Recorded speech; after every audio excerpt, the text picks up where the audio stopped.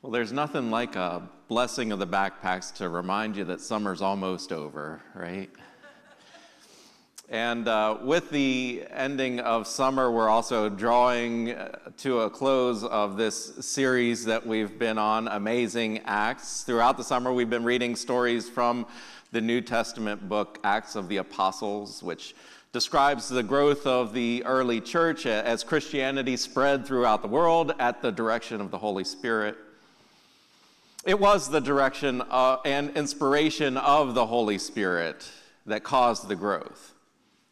But it was also the actions of the apostles, their obedience to the Holy Spirit, the works that they did to get the message of Jesus Christ out to as many people as they could. That's something that we have been hoping to highlight in this series, the fact that there is work to be done on our part to help spread the gospel. Now, when it comes to wondrous signs and amazing miracles, that's the work of the Holy Spirit. We have no control over that. We can't make a miracle happen. We cannot force the hand of God. When Jesus was talking to Nicodemus about the Holy Spirit, he compared it to the wind. He said, the wind blows where it chooses, and you hear the sound of it, but you do not know where it comes from or where it goes. But we can harness the wind, can't we? We can pay attention to what the wind is doing, where it is blowing, and we can choose to partner with it. If you turn the sail of your boat in the right direction, you'll get a lot farther than if you turn the sail whatever direction you want, paying no attention to where the wind is blowing. Or if you don't even bother to hoist the sail in the first place. There are things that we can do to partner with God. There is work that He wants us to do so that His Spirit can take full effect through us. That work, those actions, that's what we've seen throughout this book of Acts. Finding our own place in that work, committing ourselves to the amazing acts God plans to do through us. That is how we continue to spread the gospel that began all the way back in the first century. Today we come to yet another believer through whom God chose to work. His name is Timothy. And we first meet him in Acts 16, verses 1 through 5. Hear what it says. Paul went on from Derbe to Lystra, where there was a disciple named Timothy, the son of a Jewish woman who was a believer, but his father was a Greek. He was well spoken of by the believers in Lystra and Iconium. Paul wanted Timothy to accompany him, and he took him and had him circumcised because of the Jews who were in the place, for they all knew that his father was a Greek.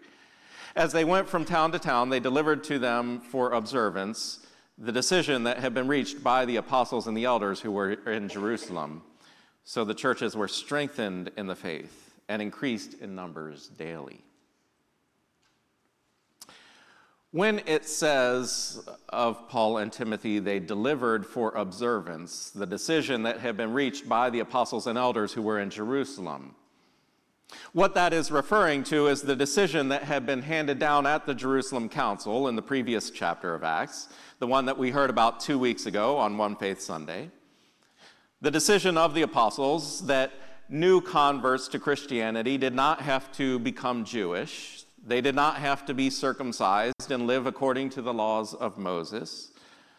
But there were certain things that they did have to abstain from, namely fornication, food that had been sacrificed to idols, food coming from animals that had been strangled, and meat that still had blood in it. As long as the new Gentile Christians avoided those 4 things, the rest of the Jewish law had no binding authority over them. Paul and Timothy went from town to town together, delivering this ruling to the churches, but first, Paul had Timothy circumcised. Now, if I had been Timothy, I would have been saying, hold on a minute.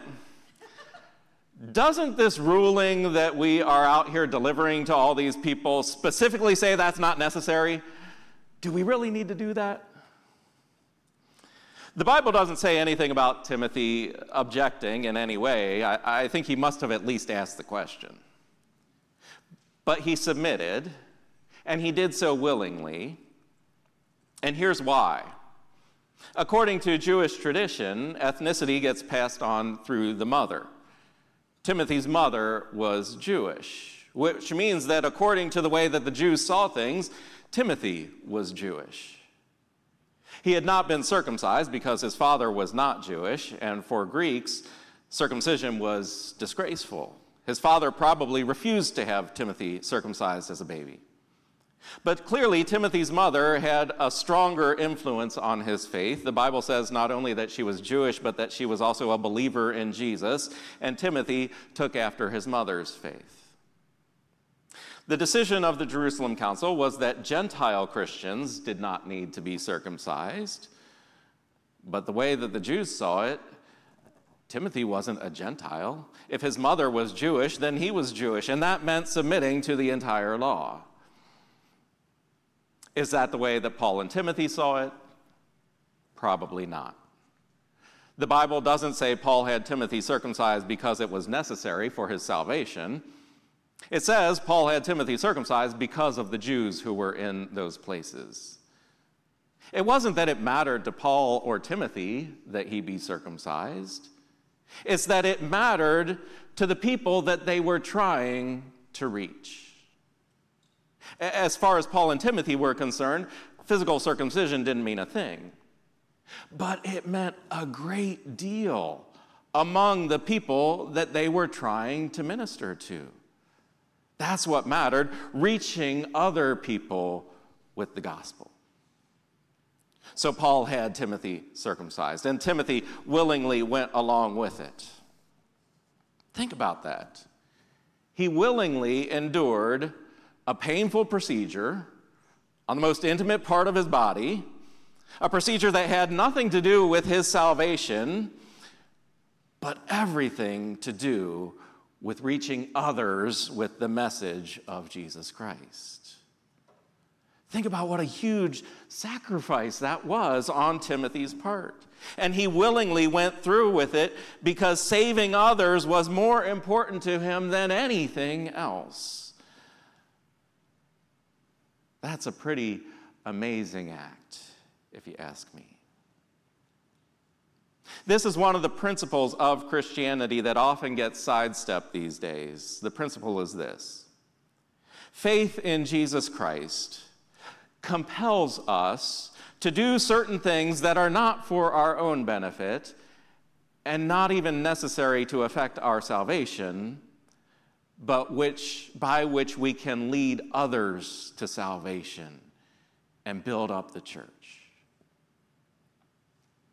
Christianity's gotten so wrapped up in consumer culture that it's easy to think it's all about me. What's best for me? What do I want? What do I like? As long as me and Jesus are good, I don't have to worry about anyone else. If that were true, though, do you think that Timothy would have, even for a second, considered being circumcised as an adult? Of course not. He did that because he was compelled by his faith, by his calling in Christ, to lead others to Jesus. And he couldn't lead others to Jesus if they were getting caught up in secondary issues that kept them from hearing what he had to say. So he went under the knife. Not for his own salvation, but for the salvation of those he was trying to reach. God is trying to reach someone through you. The Holy Spirit wants to work through you to make Jesus known to others. You probably don't need to have an operation to make that happen, hopefully not. But you do need to consider, what is it about you that's going to prevent someone from hearing and responding to the gospel? And how can you remove that obstacle? Is it the language that you use? Is it the way that you talk about other people when they're not around? Is it a spirit of judgment, an attitude of superiority? Is it the way that you dress or the things that you eat and drink in their presence? The Bible makes it clear that none of those things matter in terms of your salvation, But the Bible also makes it clear that we cannot allow any of those things to get in the way of the gospel. All of these are things that we should be willing, gladly willing, to sacrifice if it will help someone else hear and respond to the message of Jesus Christ. What can you do to turn your sail to the wind so that you're moving with the Holy Spirit instead of standing in the way?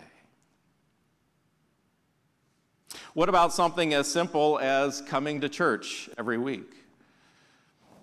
The COVID pandemic made it very easy to stay at home and still get our church delivered right to us, not only on Sunday mornings, but any time during the week. There's a lot of good in that, a lot of blessing. I thank God that for those who can't be here physically, whether due to illness or disability or age or another obligation, that they can still worship with us online. But if it's simply a matter of choice, whether you feel like getting dressed and going to church or whether you'd rather stay in and watch on your phone, the internet isn't doing us any favors there. Not that you can't be saved if you choose to stay home. If you are right with God through Jesus Christ, then you are saved no matter what.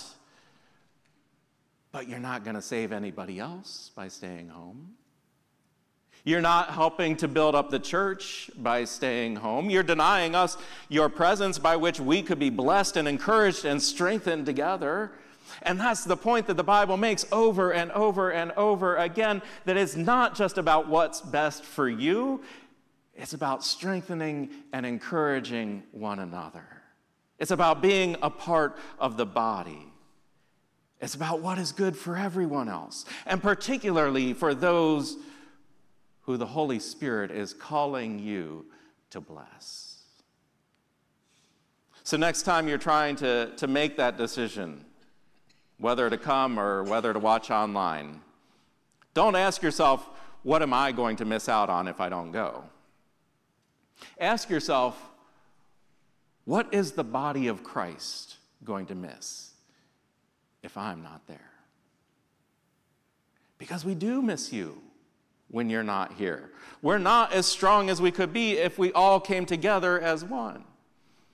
And that's not to guilt those who can't come for whatever reason. It's to let you know that we miss you and we pray for you, and you are an important part of this community. Back to Timothy. I want to move now beyond the book of Acts to the letter of 1 Timothy. 1 Timothy was written several years after the passage from Acts. It's a letter that was written by Paul to Timothy when Timothy had been serving as a pastor in Ephesus for some time. Paul wrote to encourage and instruct Timothy in his pastoral duties. And in chapter 4, verses 12 through 16, he writes this to Timothy. Let no one despise your youth, but set the believers an example in speech and conduct, in love and faith and purity. Until I arrive, give attention to the public reading of Scripture, to exhorting, to teaching. Do not neglect the gift that is in you, that was given to you through prophecy with the laying on of hands by the council of elders. Put these things into practice. Devote yourself to them so that all may see your progress. Pay close attention to yourself and to your teaching. Continue in these things, for in doing this you will save both yourself and your hearers. I want to focus on the phrase, do not neglect the gift that is in you. Do not neglect the gift that is in you. In reference to Timothy, of course, this refers to the gift of being a pastor and a church leader. Timothy had a gift for preaching and teaching, reading Scripture and interpreting Scripture. He was called by God to be a pastor, and Paul wanted Timothy to continue to be the best pastor that he could be. To do any less than that would be to neglect the gift that was in him. But this passage isn't just about Timothy. The lessons of this letter weren't written only for Timothy. This letter is in the Bible because it is written to all of us. As Holy Scripture, these words, "Do not neglect the gift that is in you," are written to you and to me, to everyone watching online, to every Christian that has ever lived. These instructions are for all of us. Do not neglect the gift that is in you. What does that mean? It means that God has a calling for you. God has placed certain gifts within you, and He has placed them there not for your own benefit, but for the good of the church and for the world. And He's telling you to pay attention to that, to use those gifts in the way that God intended when He placed them within you. For Timothy, that meant being a good pastor and a strong leader. That may have seemed strange at the time because Timothy was still quite young. How young he was, we don't know exactly, but he was young enough that Paul had to say to him, "Let no one despise your youth." This was a culture in which age and wisdom went hand in hand. The elderly were respected. The younger generations paid deference to them. The world is quite different today, at least in our culture.